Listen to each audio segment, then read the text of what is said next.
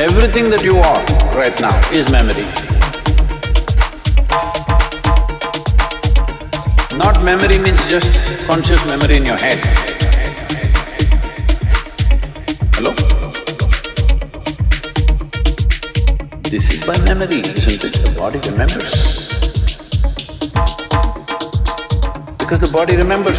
There's evolutionary memory, genetic memory, elemental memory, atomic memory, conscious, unconscious levels of memory, articulate and inarticulate levels of memory. Who you are itself is memory. So if your intelligence has to be free from memory, that means you're free from yourself.